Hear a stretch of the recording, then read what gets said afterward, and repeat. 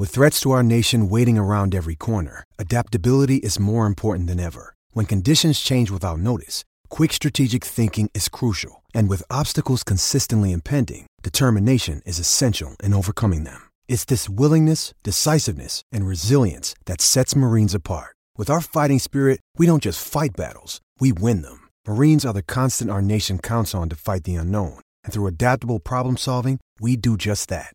Learn more at marines.com. Blog Talk Radio. 'Cause we're the Houston Oilers. Houston Oilers. Houston Oilers #1. Yes, we're the Houston Oilers. Houston Oilers. Houston Oilers #1.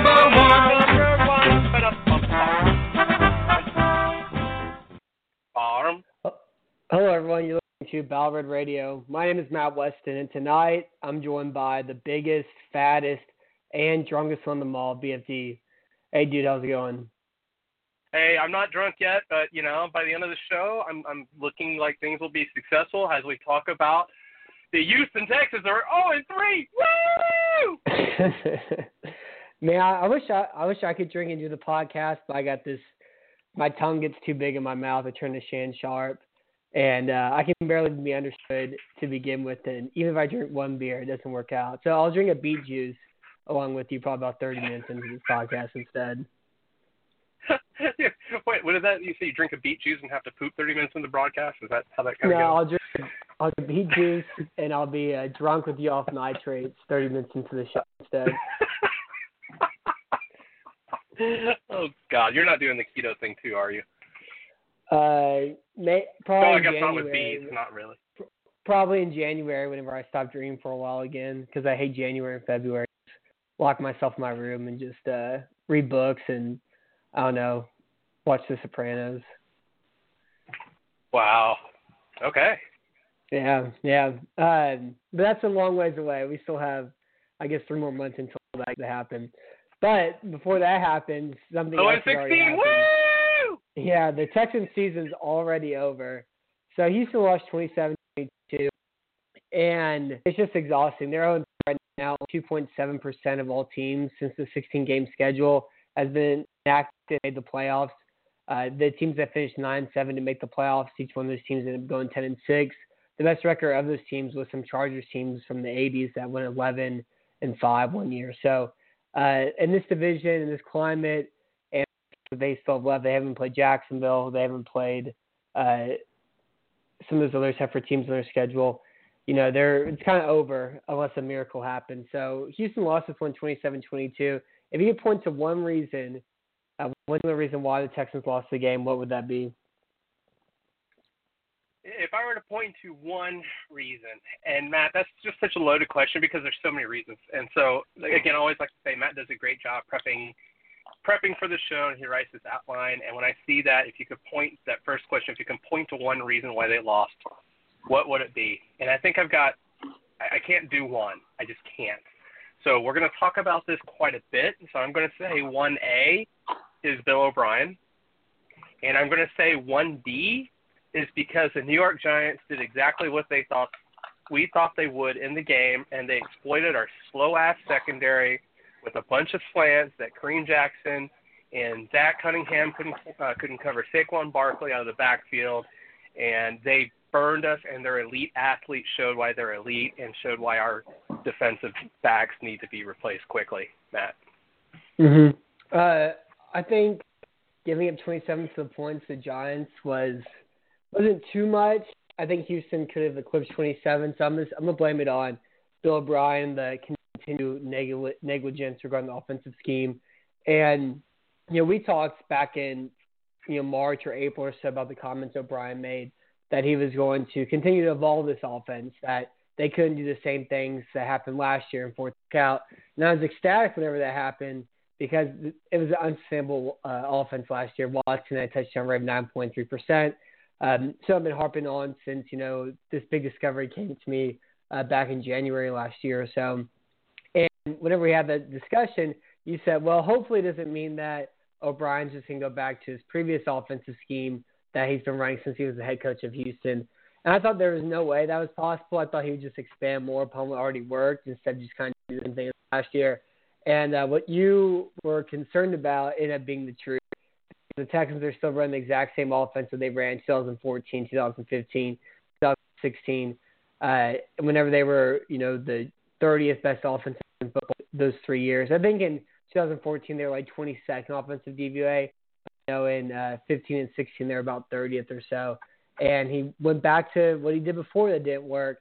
And now the Texans are running this offensive stagnant that is probably they're probably scoring about 70% of the points they actually should score. And it's all because of the offensive coordinator, which happens to be the head coach. So I'm gonna continue to say that, it's this offense and this offense's inability to just do anything correctly at all whatsoever is why they lost this game. Yeah, it feels like, Matt, that not only is this horse dead, it's been a puddle, but it's been a puddle for a couple of years. Because, look, if you and I, just two guys in our mother's basement who blog about the foosballs, can see this stuff and see it so obvious, then how can the professionals not see this? I mean, even if you're Bill O'Brien, how do you go home at night and say, I did a damn good job, I'm going to do the same thing next week? How do you do that? I mean, if I were to do my job as poorly as Bill O'Brien does his, nobody would ever hire me. I mean, I would be the laughing stock because right now Bill O'Brien is the laughing stock of NFL coaches. Jeff Fisher thinks that Brian O'Brien is a poor head coach. Matt? Yeah, and I mean, that's a great point because, I'm not a football super genius. You're not a football super genius. I think just about everybody who writes about football, probably isn't a football super genius. But still, it's something that hard to – I guess it's something that's hard, but, you sit there and watch, and if you look at enough numbers, patterns start to emerge. And there were so many things coming into this one that were just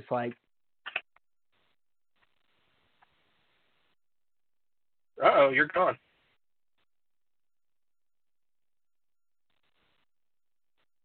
You help out on your edges because both tackles have struggled mightily. Maybe stop playing Julian Davenport at right tackle, where he hasn't shown any ability to play that position at all after playing left tackle his entire career, all of last year, all of preseason, all of training camp, and then just switching him on a whim. How about you run some sort of route combinations to get your receivers who can't be man coverage open? Why don't you run the zone read, because that has worked really well against the Giants this year, especially when they bring Landon Collins in the box to stop the run game. Why don't you run over the tackles and get over the edges, because they have, their biggest weakness on their defense is their linebackers. So when I put them in 1-1 situations and try to make them miss, it just keeps going on and on and on. And it's just really kind of dumbfounding. Why not use Deshaun Watson as a runner at all whatsoever? Because that's why the offense worked so well last year. Or even why not run play action? I think they were 30th in amount of plays that they ran play action on entering week 3 after being such a good play action team last year with Watson as well too. So I really don't know. I understand it. It's all just so stupid, and it continues to be stupid. And I think part of it is just kind of like the head coaching culture that's existed for so long, where it's super risk averse. You're trying to do the bare minimum to win, because if you take a shot and take a risk and lose, it can fall back on you more so than not doing anything at all. And that's what Brian says in entire career, just do the bare minimum to win games. And now it's finally caught up to him. And the mirage is over. And this is kind of what's happened so far this year. But I don't know. It's all just so very dumb. Yeah, I mean, just go back and look at the last game against the DSS, and we were playing for a field goal. I mean, this team doesn't go for the throats. They go for a pinprick. And it's amazing, because that's what he was doing in that on that drive that failed. I can't remember if it's the third or fourth quarter at this point, but with the drive with the 2 screen passes that ended, we went backwards, got ourselves out of field goal position, and we had to wind up punting as we usually do, on the 37-yard line. There's risk averse, but you cannot succeed without risk. And we've talked about this for several years with Bill O'Brien as well. The dude refuses to accept any risk he thinks is unnecessary. And so we don't go for it on fourth down. We punt way too often. We play for field goals while the other team plays for touchdowns. And that played out this weekend as we are down 20-9 because we kicked 3 dadgum field goals instead of taking a risk. And once again, we're swapping field goals for touchdowns, and that happens a couple times. Well, 20-9 means you're down 4 freaking field goals. So it's not Bill O'Brien as a head coach. Even if we get beyond, even if he had the best offensive scheme in the world, he doesn't. What does he do well? He's uber conservative, punts too often, poor clock management, poor game management, doesn't adjust at halftime. And there are still Bill O'Brien apologists out there. And that's the part I don't get. I still see in the comments section on the blog, Bill O'Brien and the team will be fine. LOL, what? So, Matt, you always ask me, did you know that question, Matt? Here's my did you know question for you. I'm ready. What is it? You're ready? You're ready. What is Deshaun Watson's record as a starter under Bill O'Brien for your Houston Texans? I'm going to go with 3-6. You are dead on correct, sir. Deshaun Watson, as gifted as he is 3-6 as a starter under Deshaun Watson. And we've been led to believe, Matt, that Brain O'Brien equals love forever. Mm-hmm. The Texans have won 1 game in their last 13 games, Big Matt. 1 game. We beat Blaine Gabbert-led Arizona Cardinals in Week 11 last year. We have lost every other game since Week 8 of the 2017 season. We are 1-13 during that span. How is Bill O'Brien not to blame for this? A lot of it's Rick Smith. But how do you not blame Bill O'Brien for this, Matt? Yeah, and I mean you have to at this point now because he won the power struggle. He was able to use him as a scapegoat, like how he used Godsey as a scapegoat in the past, like how he used the other quarterbacks previously as a scapegoat. All of which have done. Fitzpatrick did better outside of Houston. I guess you really can't say that for Hoyer or Mallett, but have you seen other players who've gotten better since they've left Houston? Players who've come to Houston become even worse as well too. So I think that whole kind of question they answered about anything regarding is this Rick Smith's fault, O'Brien's fault? It seems pretty obvious that it's O'Brien's fault now. And I think the one thing about his conservative nature, like it worked, and it had to. I think it's the only way you could kind of win games of your quarterback is Brian Hoyer, Ryan Mallett, or name redacted or whoever is the 32nd worst quarterback in football at the time, and you have a top 10 defense. It's just what you have to do to scrape through and even win a bunch of close games. But when you have Deshaun Watson, that's not what needs to happen at all anymore. It's not like a luxury to throw touchdown passes anymore. It's what you should just always be doing. And now you're looking at teams like the Rams, where they had 500 yards of total offense while being up 2 touchdowns pretty much the entire game against the Chargers. They never let up. You have the Chiefs are scoring 38 points a game. O'Brien isn't doing that, and you've seen how much success other coaches have with young quarterbacks, and also how many points they score, how many points they keep going and keep pushing and putting out there. And O'Brien hasn't done that all whatsoever. He's just trying to do he's trying to win in the safest way possible continuously, and it's not working, and it's not going to change really at all. I can't see it really changing at all either. No, because you're seriously asking the Tiger to change his stripes, and or maybe in this case the Tiger to change his spot. Because what is he going to do differently? He's not all of a sudden going to wake up one day and go, you know what? I'm going to salt and pepper my eggs. He's not going to do that. Like, those are too spicy for him. So it's time to go out. It's time to find. It's been time. I made that argument last year that it was already time to go do that. It's beyond time. Because if you look at the context of this, and the one that we like to pick on the most, Matt, and just to reiterate it, because I'm going to keep beating multiple dead horse after dead horse after dead horse, because what else are we going to do? We've been beating them for 5 years under Bill O'Brien. But we've pissed away J.J. Watt, another season of him, and J.J. Watt is playing some bad football right now. He is one bad dude. I am so glad I do not play right tackle in the National Football League and having to face J.J. Watt. And we're wasting it again. Yeah. And so it's that's the most frustrating part for me, Matt. Yeah.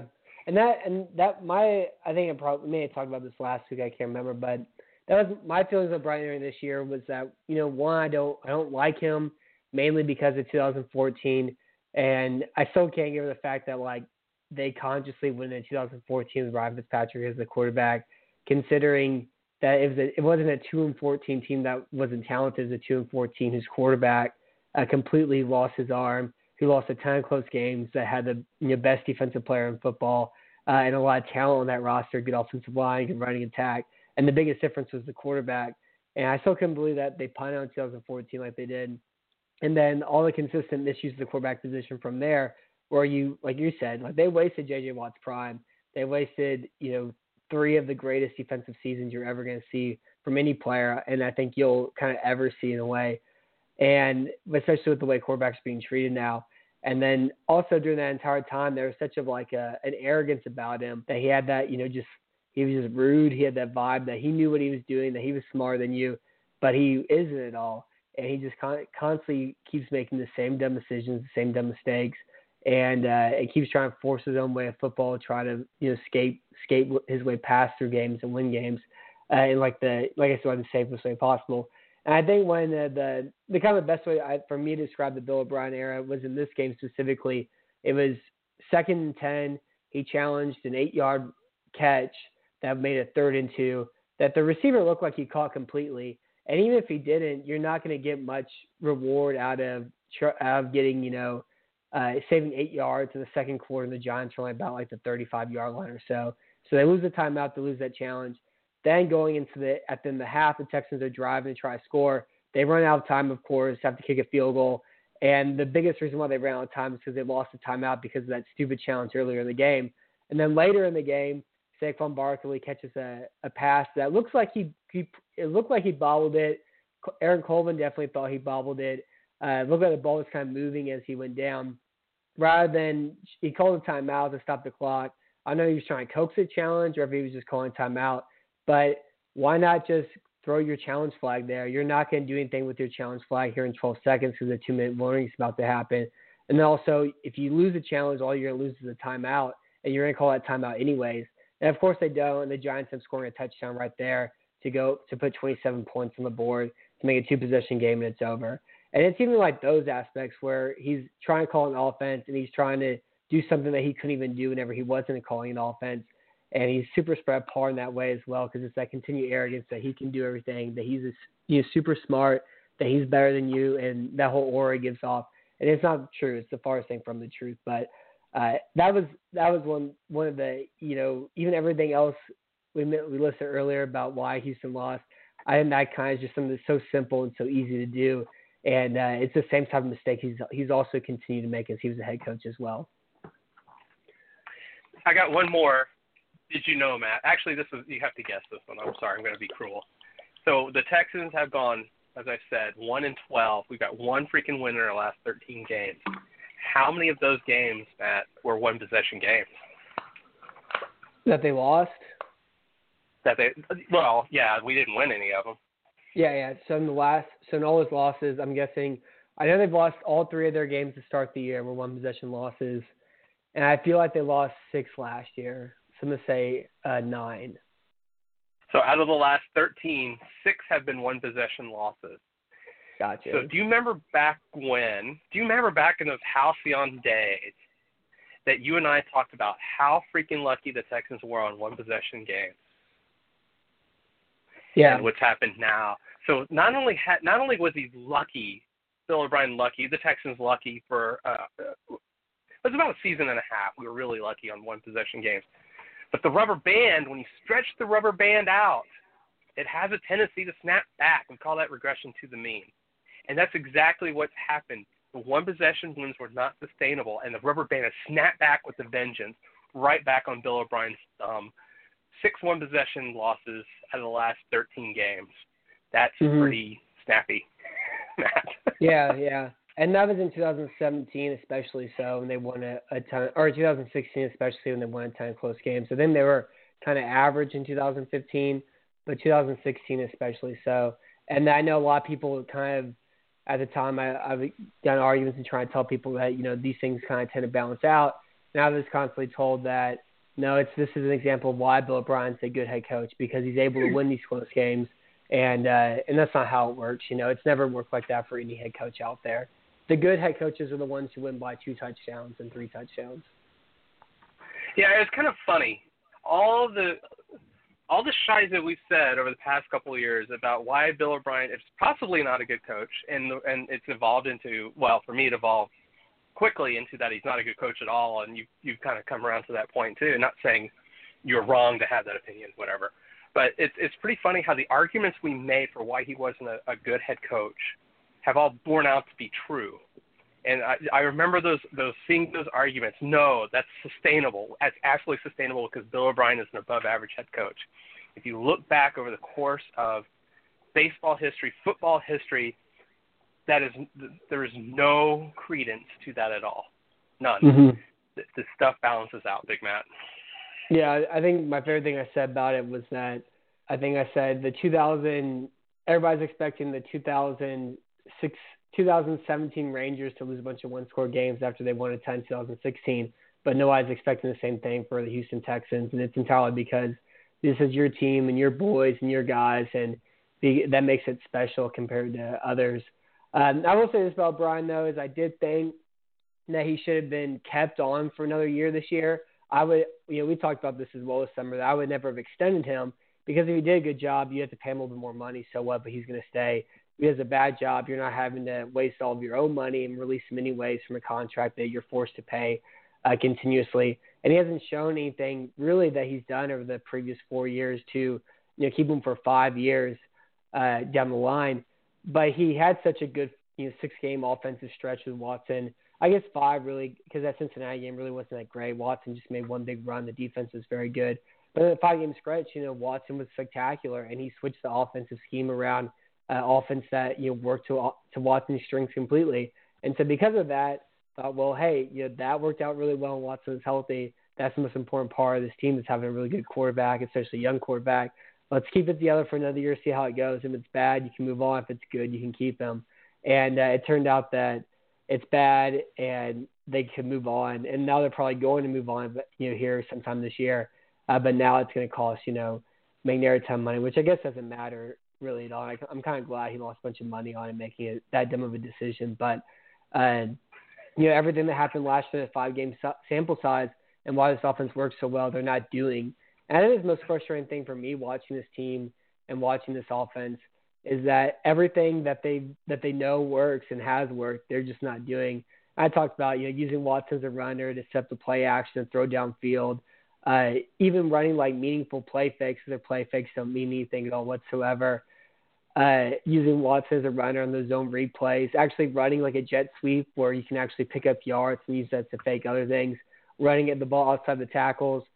And I know like running route combinations between Will Fuller and DeAndre Hopkins, like even that's a great idea. It took him until like 2 minutes left in the third quarter for that to happen.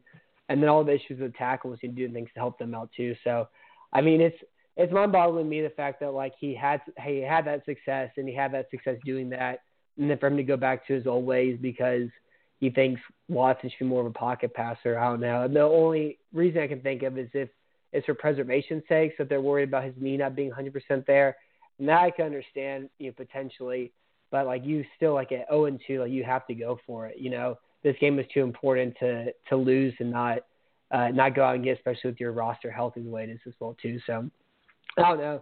It's all very stupid. It's all very frustrating. It sucks. And it sucks that, we as fans and people who care about this team and like the game had to wait a year for this to happen. Now that it's happened, it's already been wasted. And that the rest of the season, and if you're fine joining the Texans winning football games, it's not going to be there and it doesn't exist already. And it only took 3 weeks for that to happen. Right. Well, at this point, I feel like I'm Frank Bush. And then I've completely blown up Gary Kubiak's script by my defense giving up a lot of points. So if you want to hop back on script after my ranting, let's do that. It's all good. Sometimes it happens. And I feel like that was a lot of, we try to have fun on the show, try to, have a good time and talk about the enjoyable parts of the game rather than, kind of this sort of talk. And this just kind of happens, though, whenever you're in such an awful situation. I've seen such awful football for the past 3 weeks. But is there anything that you've really enjoyed about this game? Is there anything that you've enjoyed about this team? What was something that you liked from this game before we start talking about kind of more the in-depth analysis again? I think there's two big things. And the first big thing, and not the biggest thing, I'm starting with the number 2 first, is watching Will Fuller play football and be healthy is a lot of fun.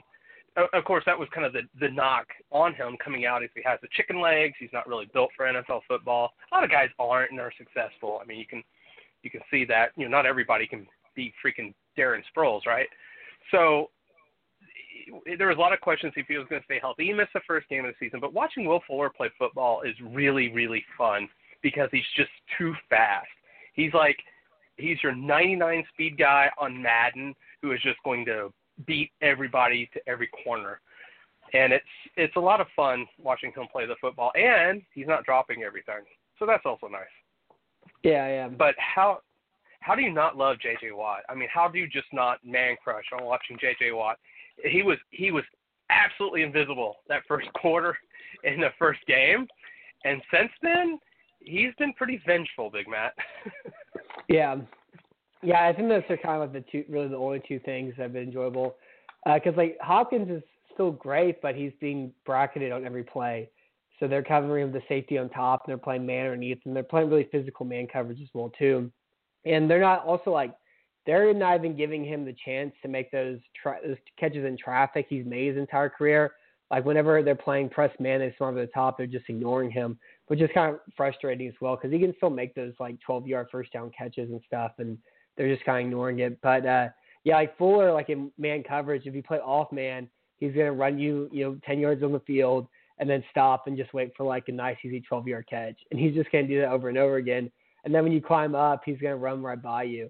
And whenever you're double covering, Hopkins on the other sideline, you have your safety in the middle of the field, and you just get man coverage. And it's pretty much impossible to beat or impossible to stop unless you're able to get a really good press line scrimmage like Malcolm Butler did on that big stop he had on third down on that fade route that was pretty much the same route they threw a touchdown on earlier in the game.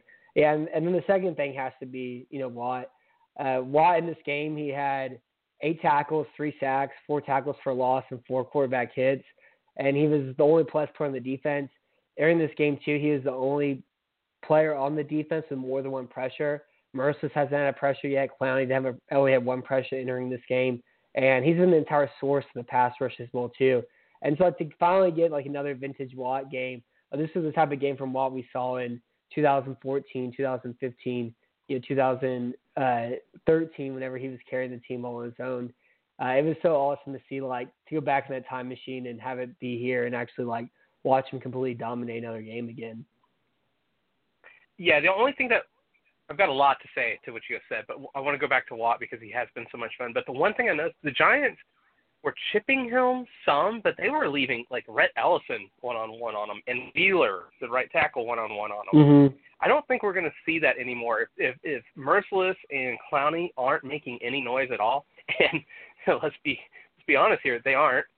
I think J.J. Watt's going to get a lot more company on the field these days. But watching him just the inside move for the sack where he basically threw the right tackle, it was Wheeler, down and took him out and then cut inside, threw the right tackle down, was just, man, that was 2013 man crush J.J. Watt time. Mm-hmm.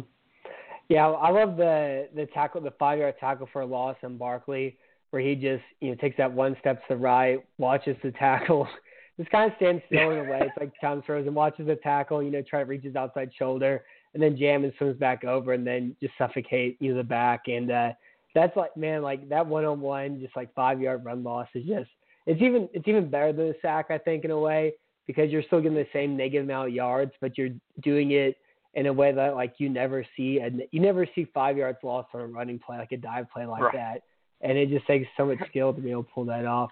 He's been so much fun. I'm super excited to watch the film tomorrow to try to write something on Thursday or Friday about his game this week, because I'm going to work on a film room on. And, I can't wait to actually sit down and do it. Yeah, and let's talk about Deshaun Watson and DeAndre Hopkins for just a moment, too, because I think that's important.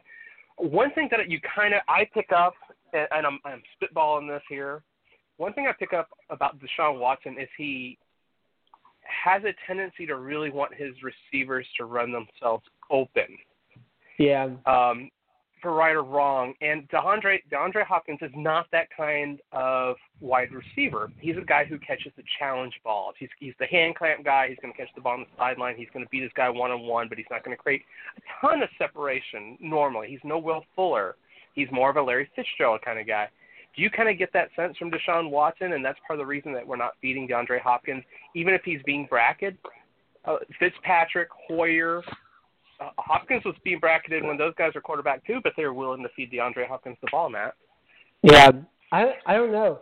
Because, like, the weird thing is Watson has really good ball placement. Like, he can put the ball – it'd be even better for him to throw traffic throws than, Hoyer and Fitzpatrick and, name redacted and those guys, because he can actually, like, put the ball in the best spot for it to go. Like that almost touchdown of Will Fuller that just took Fuller just barely out of bounds. He can get that second footage. But that's a spectacular pass. Like, that's a kind of like a oh my God throw, And so he has the ball placement to do it.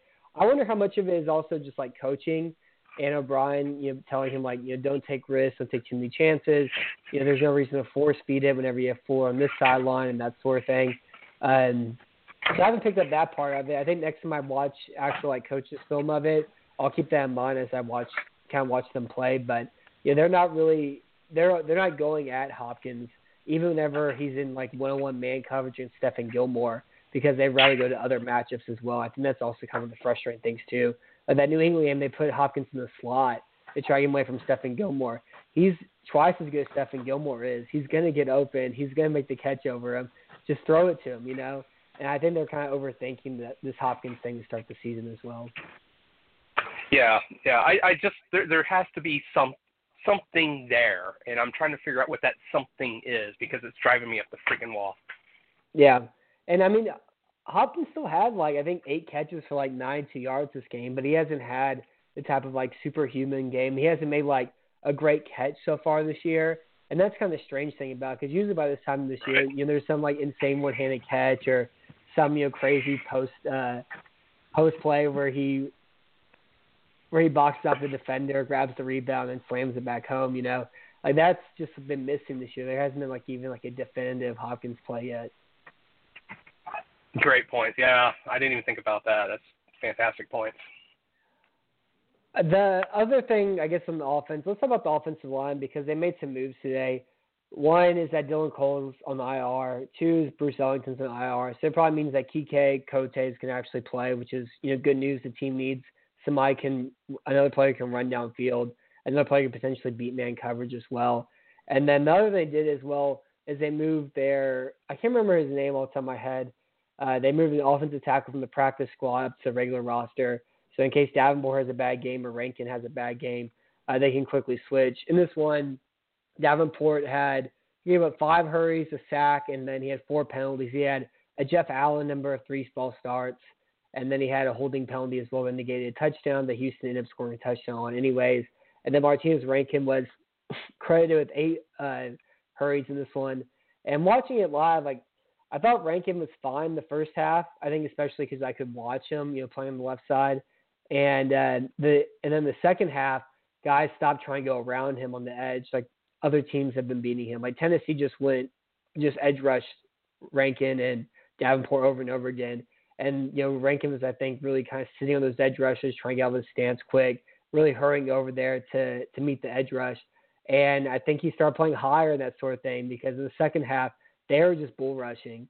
They both against him and Davenport, they were just bull rushing him and going through him and able to create pressure like that.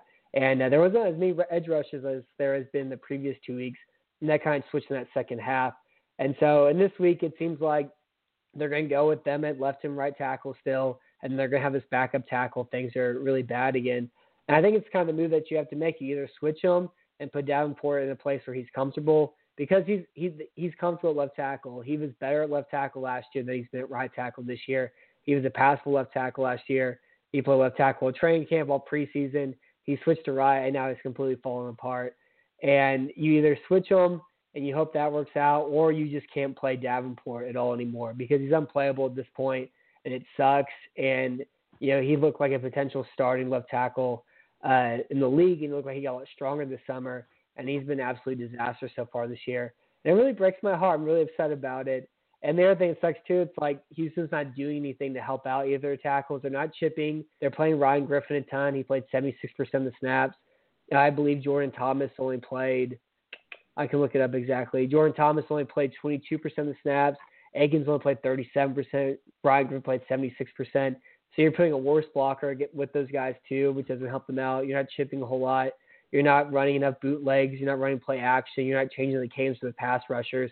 They're just kind of going on one once the center lifts his head, and they have to try to beat their guy from there one-on-one from there. And it hasn't worked, and it sucks. These guys in the deep end, they're drowning, and the coaching is not doing anything to help them whatsoever. And it even sucks more because these are like talented players. So these are guys who can be who could be starting tackles in this league, and Houston's just absolutely ruining them right now. And as somebody who has really enjoyed watching both these players heading into this year, like I've just been kind of devastated. Like my feelings are hurt watching them play, and the whole thing just sucks so much. Yeah, and I want to take a moment out because I've been really interested in watching the quote-unquote battle at tight end. And I just want to put this in perspective.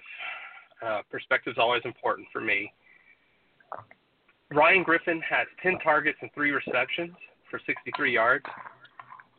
Jordan Thomas, 7 targets, 3 receptions for 80 yards. And Jordan Akins, 5 targets, 5 receptions for 50 yards. Ryan Griffin is the worst blocking tight end of that trio. I don't know why tight end I've seen who blocks as much as he does. Yeah, right. Yeah. I just don't. He's neither effective as a blocker nor as a pass catcher. So this goes back to, once again, why the hell is dude on the field? Right?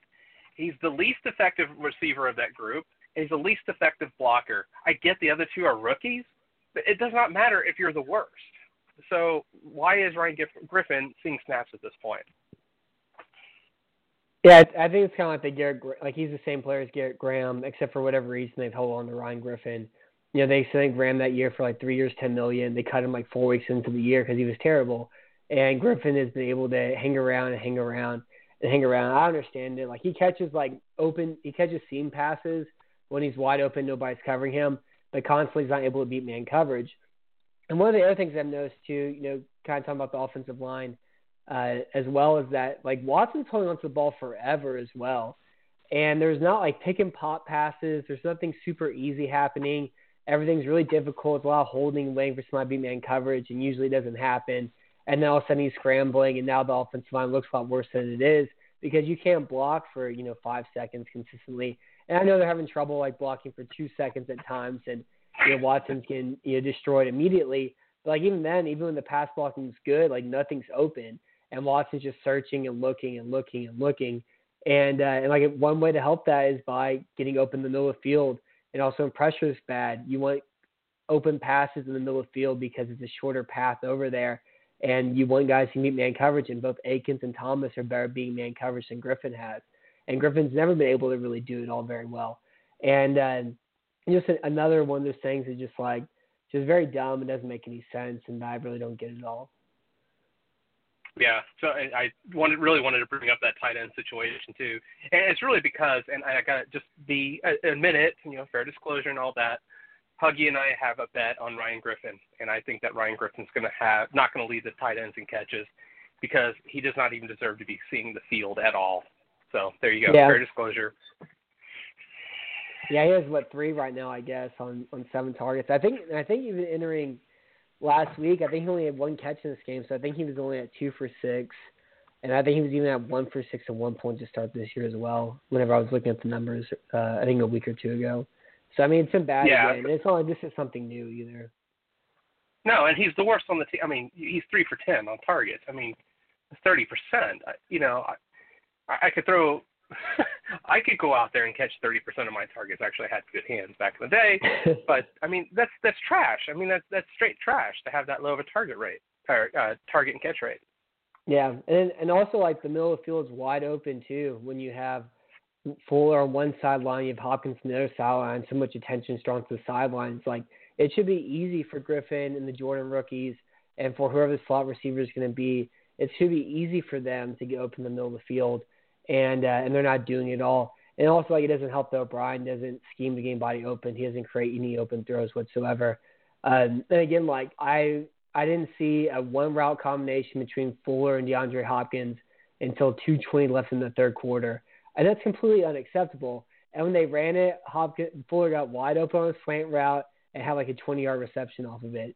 And it's just like, it's not like super complicated things that you have to do or like situations, you know, to put yourself in advantages. And it's even like a secondary that's missing like Eli Apple, who played pretty well entering this year too. Like the Giants don't have a good secondary, and still even then, like it's not clicking with them too. Yep. I don't know. I don't have a whole lot to say about the offense anymore. The one thing I wanted, though, to bring up was the defensive secondary, and I guess the pass rush, too, because Manning completed 25 of his 29 passes this game. That comes out to a completion percentage of 86%. And Manning's been bad to start this year. The pass rush has killed him. He's been inaccurate. He's thrown plenty of interceptions. He also threw 297 yards and 2 touchdowns. The Giants' passing offense so far this year has primarily been Manning's either pressured or he doesn't throw the ball downfield and just dumps it off to Saquon Barkley for like 4 yards a catch. And this game, he had like a super effective one. And it seemed like Romeo Crennel was kind of a no-man situation because he can either play man coverage and get beat and give up like a 15-yard gain and the pass rush doesn't get there in time, or he can play soft zone coverage and the ball is out quickly. He gets beat for 8 yards and the pass rush doesn't have a chance to get there. So, like, if you're Crennel, what changes would you make, to try to help this out? Or do you think there's just, like, not a lot he can do unless Clowney and Merciless and Watt are all being their pass blocks one-on-one? I thought about this question. I thought about this a lot because we predicted what would happen, didn't we? I mean, we flat out said if they can do this with their guys and get them – because the pass rush isn't doing it. How do you take – sorry for the Tyrann Mathieu fanboys. And good reason. He used to be a really good football player. He's looked good at times this year. But if your cornerbacks are Jonathan Joseph and Kareem Jackson, neither of whom can keep up with anybody who runs 4 or 5 or faster at this point. If your safeties are Mathieu and, oh my gosh, I'm blanking. Not Andre. Reed. Yeah, okay, yeah. And the only guy who's got long speed back there is Aaron Colvin, and even his long speed is not great. We don't have a lot of good short quickness guys back there either. So you saw Beckham just running past Kareem Jackson, and Kareem Jackson's just flailing. But what do? If you put them on press, they're going to get blown off the line. Play them soft, they're going to get beat after 2 seconds. If our pass rush isn't there, that's not going to happen either. And we have to look at this realistically. The saying is the pass rush can negate your poor defensive back play. That is not true. It can help it by getting there. But if the only guy getting there is J.J. Watt right now, you're really doomed. But those 2 units work as a symbiotic group. And it doesn't matter. You could put J.J. Watt, Kevin Green, Mean Joe Green, and I'm just going to go old school, Corley Culp on the defensive line, and to try to get to the quarterback against those to the quarterback. And against those cornerbacks we're trying to throw out there, if they've got any speed at all, the wide receivers, they're going to get open and get open quickly. And Zach Cunningham was straight up an embarrassment on Sunday. That there is a reason teams are really going after Zach Cunningham. So there's a lot of Sisyphean efforts going on by our defense right now, especially by guys like J.J. Watt, because if you look at the rest of that squad, it's hot garbage. Mm-hmm. Yeah, and like even the pass distribution of this game is hilarious because Barkley caught 5 catches on 5 targets for 35 yards, long on 21. Odell Beckham Jr. caught 9 catches on 10 targets for 109 yards. Sterling Shepard caught 6 catches on 7 targets for 80 yards. And Rhett Ellison had 3 catches on 3 targets for 33 yards. So, like, all these guys were getting open. They were all catching their passes. Nobody was influencing the catch. And, like, there was just nothing there. And so, like, entering this season, my biggest thing was that the pass rush has to be healthy. If the pass rush is healthy, this defense can be good. The Texans will only need to score, 24 points, 27 points to win games, which I think they could have entered this year. And they have kind of to a point. I just didn't think they were going to be able to score, 34 points a game or so like they did last year. namely because of Deshaun Watson's touchdown rate. And I just assumed the pass rush was going to be good. Like, I thought, like, you know, if the guys were healthy, it was going to be really good, and that wouldn't be a concern at all. And this year, that's not what has happened. And that's been the biggest surprise to me. Like, I could see the O'Brien thing happening because he's done it plenty of times before.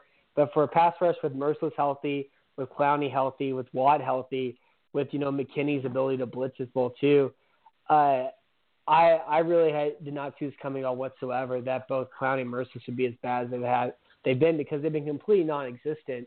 And without that pass rush cranking, like, the secondary it's just a bad secondary. They don't have enough talent on it. They're old. They're slow. There's, like, really not a whole lot that they can do at all whatsoever defensively. And with that, and then with, you know, giving up 27 points and having the offensive scheme stuff you have going on and the lack of blocking, the penalties, it's just been a complete, like, you know, wreck whatsoever. Do you think Merciless and Clowney are going to play any better this year? And, like, have you seen things specifically that they're struggling with? Well, Clowney's got to be on the field for every game and not getting penalties in civies. Matt, I got to say, I have not seen any reason to be optimistic about Clowney or Merciless at all this year. I mean, like, no reason. They're both getting stood up one-on-one. Merciless has always had this problem. And he had a couple of years. He had a couple of years where he got a lot of garbage sacks, but he has always, since he's been in the NFL, has had a hard time with one-on-one blocks. He's just flat out no longer beating them. He's not even getting the outliers of them. He's not even getting the garbage, J.J. Watt's garbage anymore.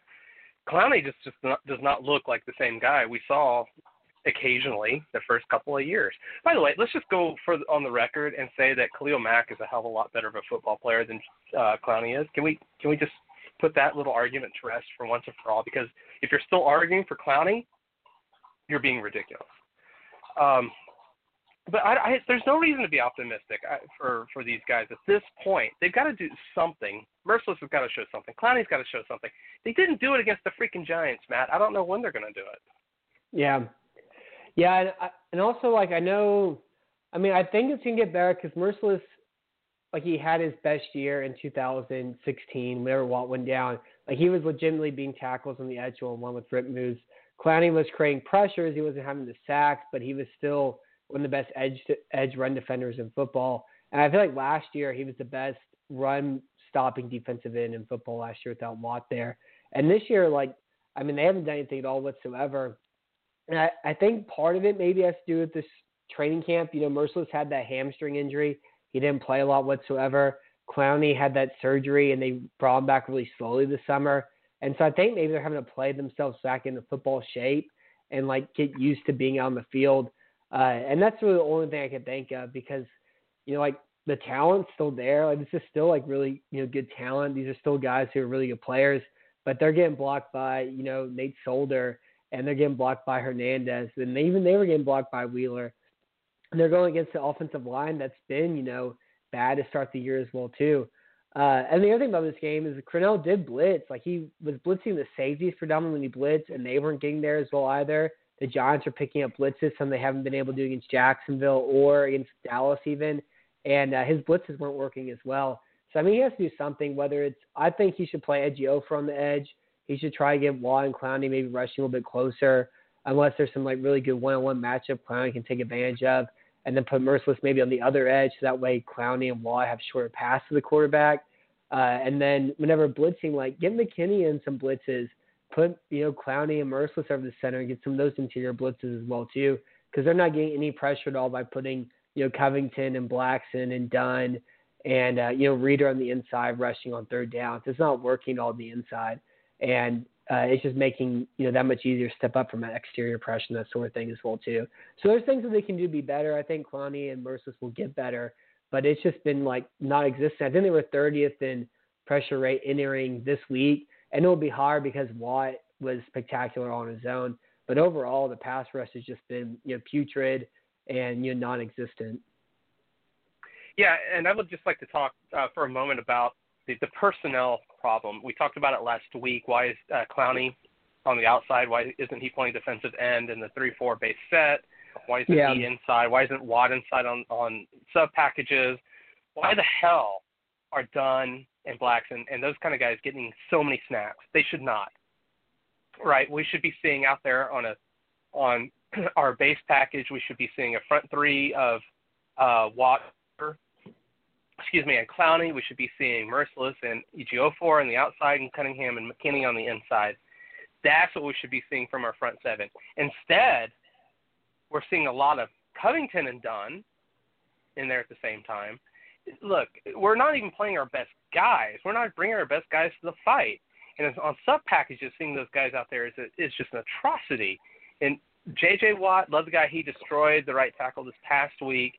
We've talked often about how he's still much more effective on the inside. Why isn't he shooting the A and B gap? I just sometimes it's perplexing. I understood why Vrabel did it, because Vrabel didn't know what the hell he was doing. And the reason that Cornell started blitzing on Sunday, and because we hadn't been doing a whole lot of blitzing until Sunday, but the reason is everybody could see that it was like 1 on 6 to get to the quarterback. And so he had to start blitzing. He had to start doing something different. And I would not doubt if we see a lot more blitzing this week just because we gotta. Yeah.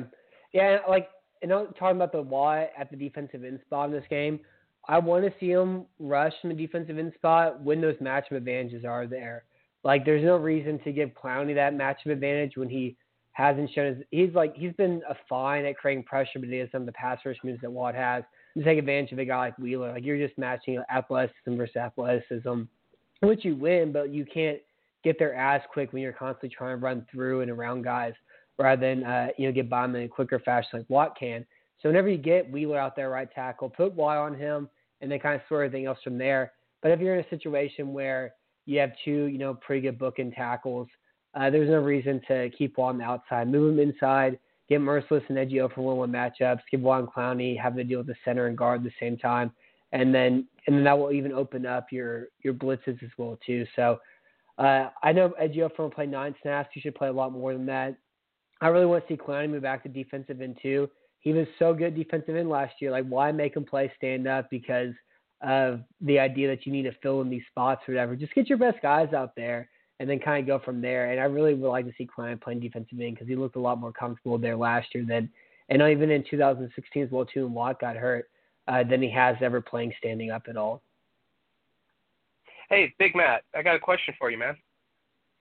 Yeah. I'm going to rephrase this. Rushing the quarterback, what is J.J. Watt's best move? Well, it's either like the edge rip, which he's way better at than he should be, but I mean it's a swim move though. Is a swim move more effective on the outside or the inside?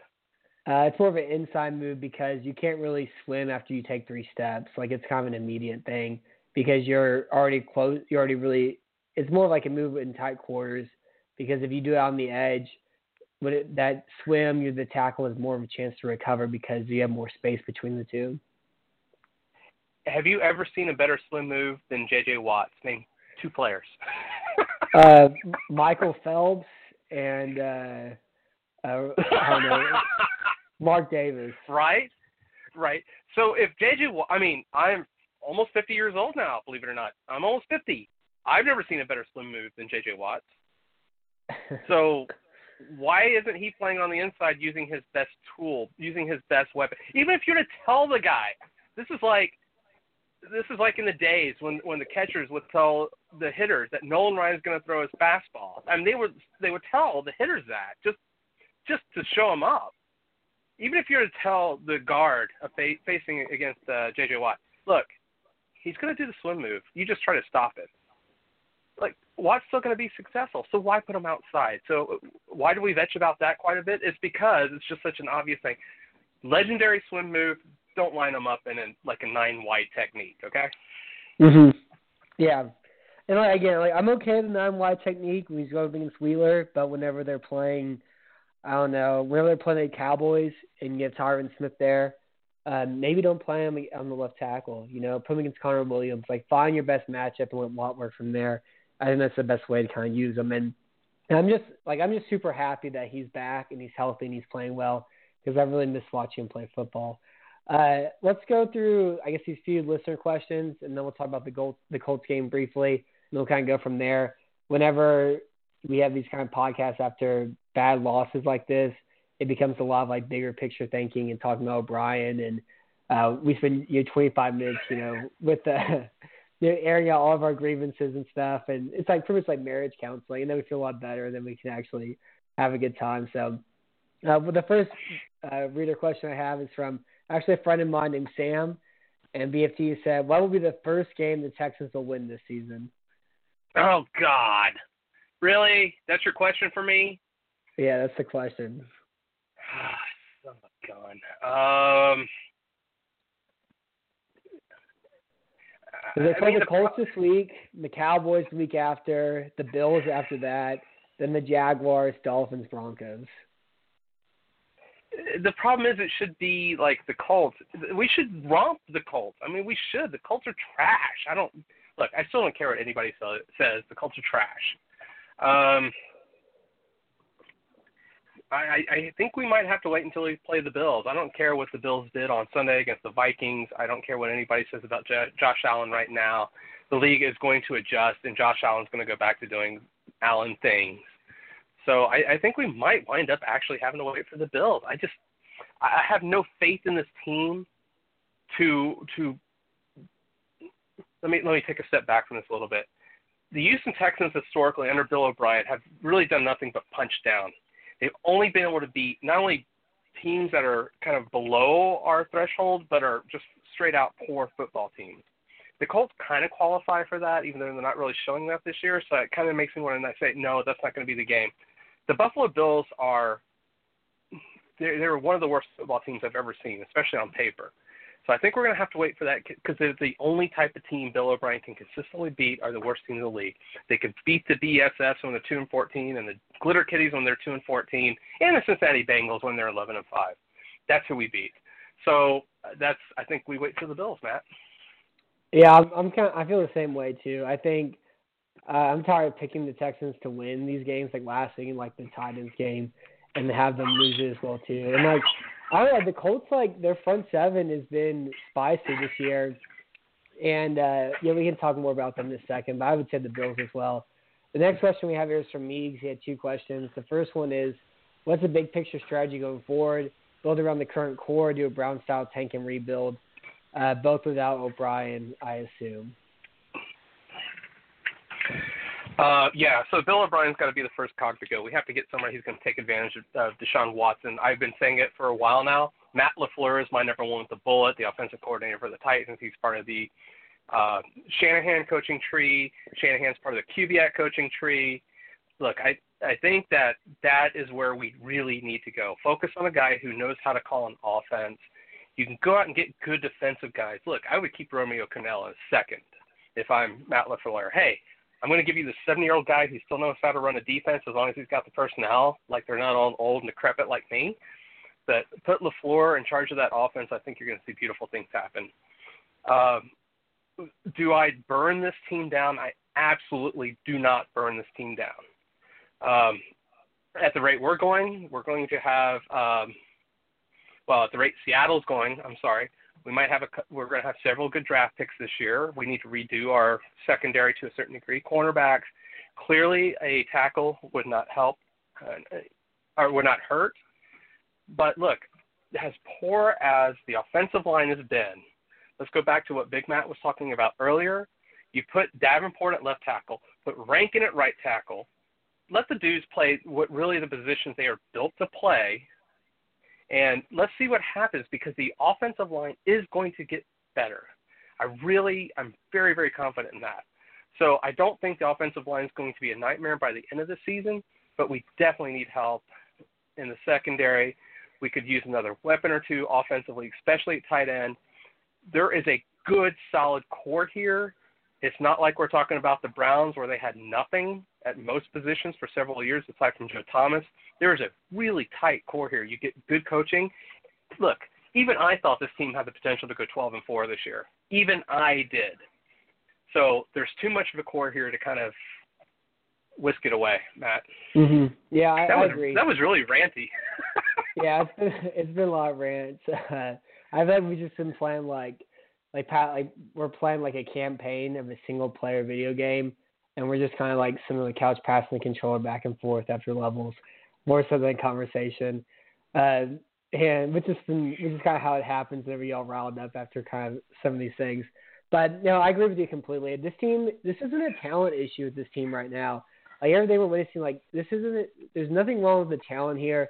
You're not going to be good at everything with the way the salary cap is set up. The Texans didn't have any draft capital last year because of decisions that they made as well too. Namely, they traded for Watson, and also the name redacted trade was terrible. It's always been terrible. It continues to be terrible. And so, like, moving forward, like, you don't – and they're also, like, they've hit on their first-round pick. So, the talent's here. The issues here is coaching. The Texans are 0-3 because of O'Brien. They're 0-3 because of coaching specifically.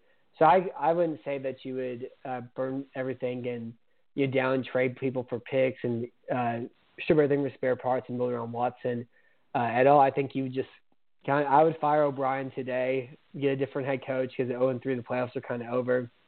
See what you could have in Crotnell or whatever.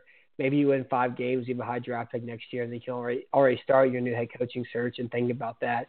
Because right now that's what's holding this team back. It's not a big talent thing. And sure, like there's positions that can be filled and things can get better, but they have a ton of cap space already. They're going to have a ton of draft capital next year. So like the opportunity is already there for them to be another good team again next year, even if it hasn't happened this year. Well said. And then the last listener question we had was from our good friend Uprooted Texan. If you missed it, he called Bill O'Brien Brain from Pinky and the Brain. And Brain's the rat with the big old head and the big brain who's very mean. And there's Pinky who's, very dumb and silly. But then there's also like those conspiracy theories out there that Pinky's actually the smart one and Brain's the really dumb one. And I haven't seen the show since I was, 7 years old as a latchkey kid waiting for my mother to come home, so I can't really speak exactly what it is. But UT asked BFD, if Bill O'Brien was to try to take over the world, what would his plan be and how do you think it would be thwarted? First, Uprooted, whenever we start our day and the kids ask, and they are so well trained, and if either kid ever asks, what are we doing today? My wife and I look at each other like completely frustrated, perplexed, because we say the same thing. We're going to try to take over the world. And so for you to insult me like that because I'm old and – wait, what are we talking about? Anyway, yes, so I know Pinky and the Brain. Thank you, UT. Hugs. So how would Bill O'Brien try to take over the world? God. He would put garlic powder on people's food because he thinks they'd knock them out. There we go. Yeah. That's good. I like that. Come out. I didn't even say that correctly. That's it. Here comes the whiskey, everybody. I like that. Yeah, I never understood that whenever people make jokes like why people don't know how to season their food, because I've never had that experience before. And then like watching Bill O'Brien for these last 4 years, like I kind of get it now. I feel like everything's just mayonnaise and cheese and bread with him. But I don't really have anything to add to your garlic powder thing. So let's talk about this Sunday's game. The Texans are playing the Colts. The Colts are currently 1-2. They lost a close game to the Bengals. Then they beat the Washington football team by like a really like kind of strange defensive effort where Alex Smith refused to throw the ball outside and they tackled really well. And they almost beat the Eagles last year, but Derek Barnett made like a game-saving, Super Bowl-esque sack to win the game in it. So that's what they're up against this week. Now, I've watched all 3 of those Colts games. I caught back up on football. I'm a football guy again. What do you think about Andrew Luck? Do you think he's back? How has he looked to you so far? What really, if you're a Colts fan, and you shouldn't be, if you're a Colts fan and you see that 5.3 yards per attempt that he's throwing up there versus his career 7.1, you really have to ask yourself, is Andrew Luck really healthy? And I don't think the answer is yes, Big Matt. I just don't. So from what I've seen, it's just throwing a lot of short passes, getting rid of it. Yes, I get that part of it. He just doesn't want to get hit anymore. He's times already this year. I guess that's not too gross, but I just don't think Andrew Luck is back. And if Andrew Luck isn't back, then I don't see how the Colts are even remotely decent. I don't care what their defense has done so far this year. I hate this team. I hate the talent or the lack of talent they've got on this team. Like, even if you look at their OA, it's just 12th as well as they've played. I think that's going to go back. I don't know. I hate this team, Big Matt. Yeah, I mean, I think you're underselling their defense. After I watched them, I was really I've been really kind of strangely impressed by their defense, considering they didn't really put any money at all into this past year. And Ballard's just been making mid-round draft picks and kind of adding pieces here and there. But going back to Luck, so yeah, Luck has a yards per attempt of 5.3 right now, which I really had no idea after watching all of his games even. Do you know he's better than one quarterback? One quarterback is 32nd in football. Do you know which quarterback has a worse yards per attempt than Andrew Luck? Well, it ain't Ryan Fitzpatrick, that's for dadgum sure. Yeah, he's first at 11.1. God, he just chunks the ball downfield. Isn't he fun to watch? Yeah, I still can never fully like him because of 2014, but yeah, he's been incredible this year. Wow, Taylor? No, Taylor is 28th at 5.5. Sam Bradford at 5.0. That's the only quarterback Andrew Luck has attempted more yards per attempt than. And I mean, watching him, it's starting to click now because I was watching him and I was really surprised by just the lack of arm strength with him. I mean, he's just floating passes up. It looks like Case Keenum deep balls and he's throwing 7-yard out passes. And it's really kind of super weird too watching him play because the intelligence is there, the pocket mobility is there, the pocket awareness is there, the touch is there, the accuracy there, but the arm strength isn't there whatsoever. And so it's kind of a really interesting quarterback case study as well too, especially when we talk about the draft. You're well, this guy's on the best arm, but he can do this, this, and this, and this. And it's like the Teddy Bridgewater thing, you know. Bridgewater's not because he was skinny, his arm's not that good, but he's so good at all these different things. And that other thing, the arm strength thing does matter. It's important. And Luck doesn't have any arm strength at all right now. And it's just it's super weird to see. It's like the football is like a balloon you got from Supercuts that you've blown up and you're trying to throw it, 15 yards, and he just can't do it. And it's weird. It's really eerie. But everything else is there. And I think the concern is if you're the Colts, is this something that he's rehabilitating from and will get better at? Or is this just kind of going to be Luck forever? And even that Eagles game, they benched him and brought Jacoby Brissett in to throw the Hail Mary because Luck can't throw the football 45 yards anymore. So they bring in, Brissett just to throw the last pass because Luck can't get the ball to the end zone from, 45, 50 yards at all, which is it's just so strange. Yeah, that's when I saw that happen, I was blown away. That tells me everything I need to know. And okay, so we've talked about ACL tears that, when you get them fixed, normally it should be stronger because the ACL has had a lot of wear and tear. Then you put a new thing in there and it's going to be stronger. The shoulder doesn't work like that. The shoulder really, really doesn't work like that. And after Drunky hit me and I had my shoulder surgery, and here I am 5 years post-shoulder surgery, my shoulder's still freaking weak, right? It's not something that just gets stronger. It's really a lot harder to rehab that kind of injury. That's why pitchers, whenever they get the shoulder injuries, they have a tendency to not be so swell afterward. It's just with the body part, how it reacts to injury. And so if you're looking at Andrew Luck, had this really hard time with his shoulder that he had to sit out so long, there's probably reasons for that. And I don't know if he's ever going to be Andrew Luck again. It's so rare that something like that fixes itself. I mean, look at the NFL quarterbacks. The only one I can think of that's had major shoulder surgery and come back to be very successful is Drew Brees. I mean, these are the sorts of injuries that you count on one hand that people come back successfully from. Yeah, that's a good point.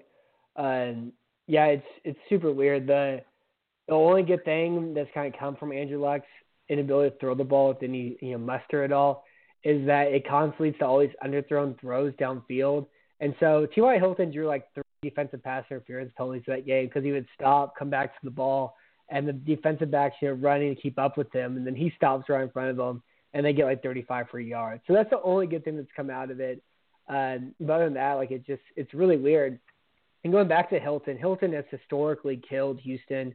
In his career, he has 63 catches on 104 targets for 1,131 yards, which comes up to 17.95 yards a catch, and also 9 touchdowns.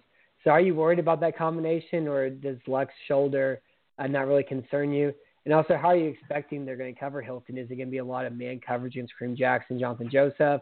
How do you think they're going to go about that matchup?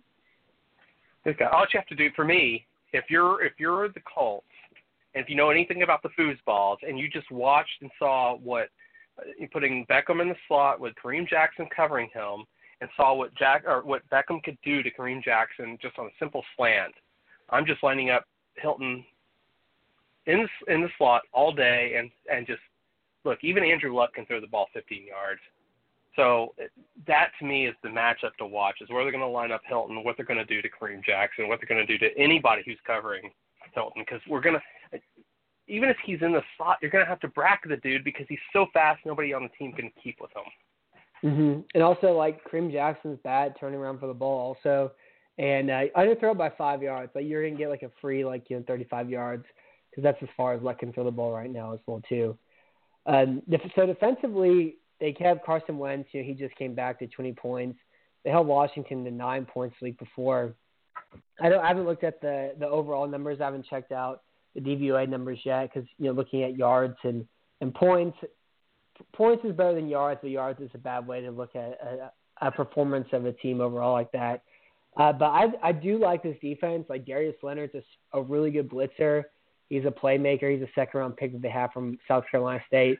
Jabal Sheard is the most underrated pass rusher in football. Mm-hmm. Marcus Hunt has come out of nowhere and turns like Kyle Vanden Bosch. He's been spectacular to start the season. Al Woods has been a really great run defender. The other linebacker they have playing next to Leonard in their nickel situations, he's been making plays as well too.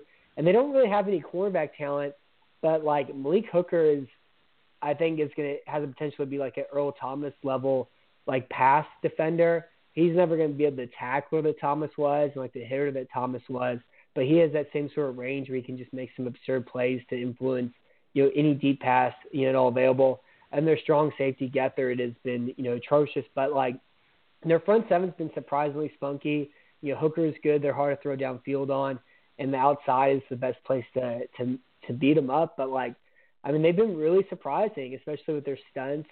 And their defensive line, their pass rush. I've been super impressed, and I thought this was going to be a team that was going to give up, 28 points a game or so, and they've been far away from that. They've locked down Washington. They played great against Philadelphia last week too. No, not buying. Sorry, Matt. All right.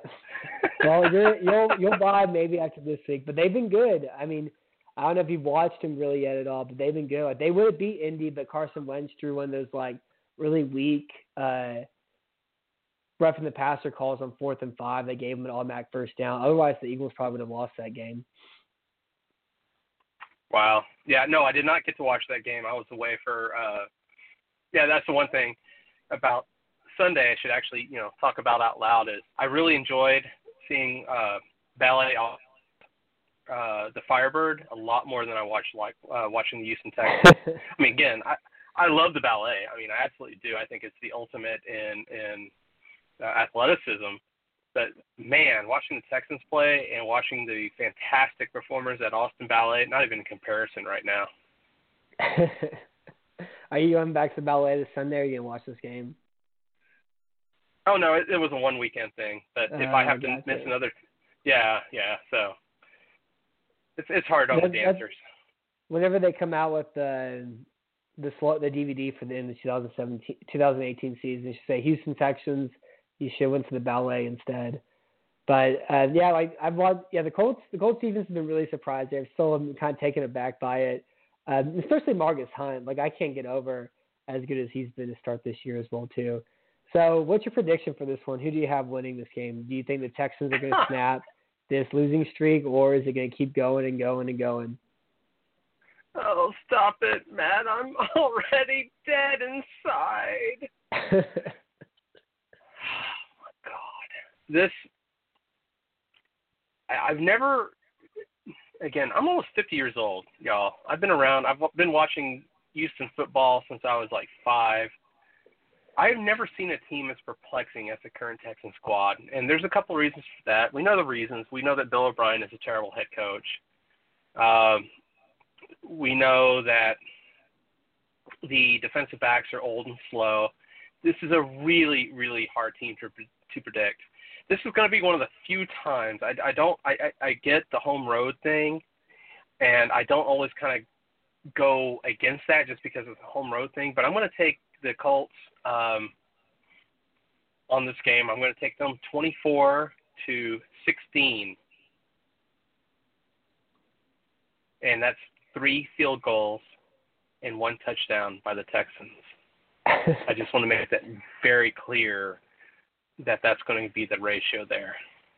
Yeah, why not 4 field goals and 2 safeties instead?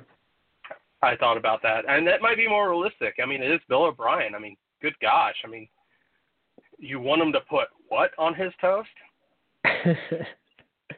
Yeah, I have Indy winning 23-20.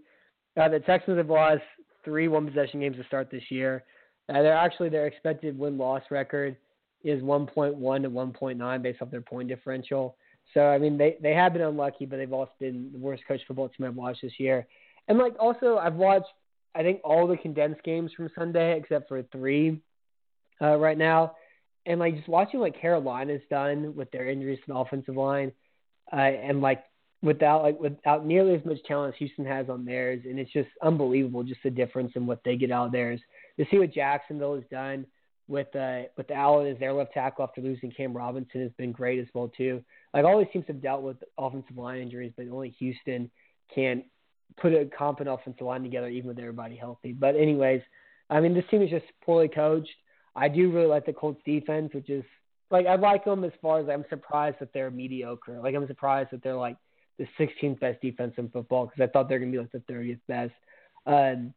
Andrew Luck is still super smart. I think he can do just enough. And I think Bill O'Brien will continue to hold the offense back. So I have the Colts winning 23-20. And it's also one of those things, too, I'm not expecting Houston to win a game this year until it actually happens because right now I'm unsure if that's even a possibility out in this infinite reality we live in. I'm looking at the rest of UT's questions that he's posted, and, I mean, seriously, the Hateful Nate's responses, don't post on your own. Shiza immediately makes you look small, Mod. I just don't even, yeah. Sometimes people just shouldn't post on the blog. I'm just saying. Yeah, arguing about something online is never a very enjoyable experience, but making friends online and talk online is okay sometimes. Yeah, I mean, it's just really funny that the responses are so just freaking poor. It's just hilarious. Anyway. Yeah. So anyways, that's what we have for this show tonight. If you were listening live, thank you for listening live. If you're listening recorded, cool. I think there may be some changes happening in the podcast in the next week or two as far as recording live or not and how SB Nation's doing some things. So we'll probably have to type a post maybe in a week or two once all that gets finalized and sorted out. And it won't change this show or what we're doing. It's still going to be here, and we'll still be doing this show on Tuesday nights and that sort of thing. But anyways, enjoy trying to watch this game on Sunday. Hopefully you have fun doing it. Hopefully some interesting thing happens. Hopefully, O'Brien actually runs a competent enough offense. But anyway, thanks for listening to the show. My name is Matt Weston. Thank you for talking to me tonight, BFT. Woo!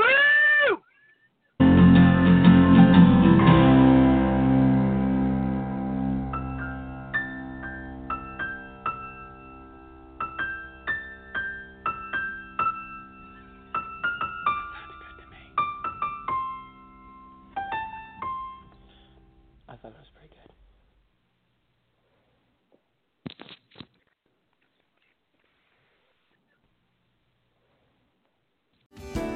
Hello, I'm Spencer Hall from SB Nation, and I want to tell you about my new show, It Seemed Smart. It Seems Smart is a show about people doing things that, for some reason or another, seem smart at the time. Those things might include doing a little cocaine and driving a bike up a mountain. Or, I don't know, maybe racing 100 miles per hour across the country in the middle of the night with no one's permission.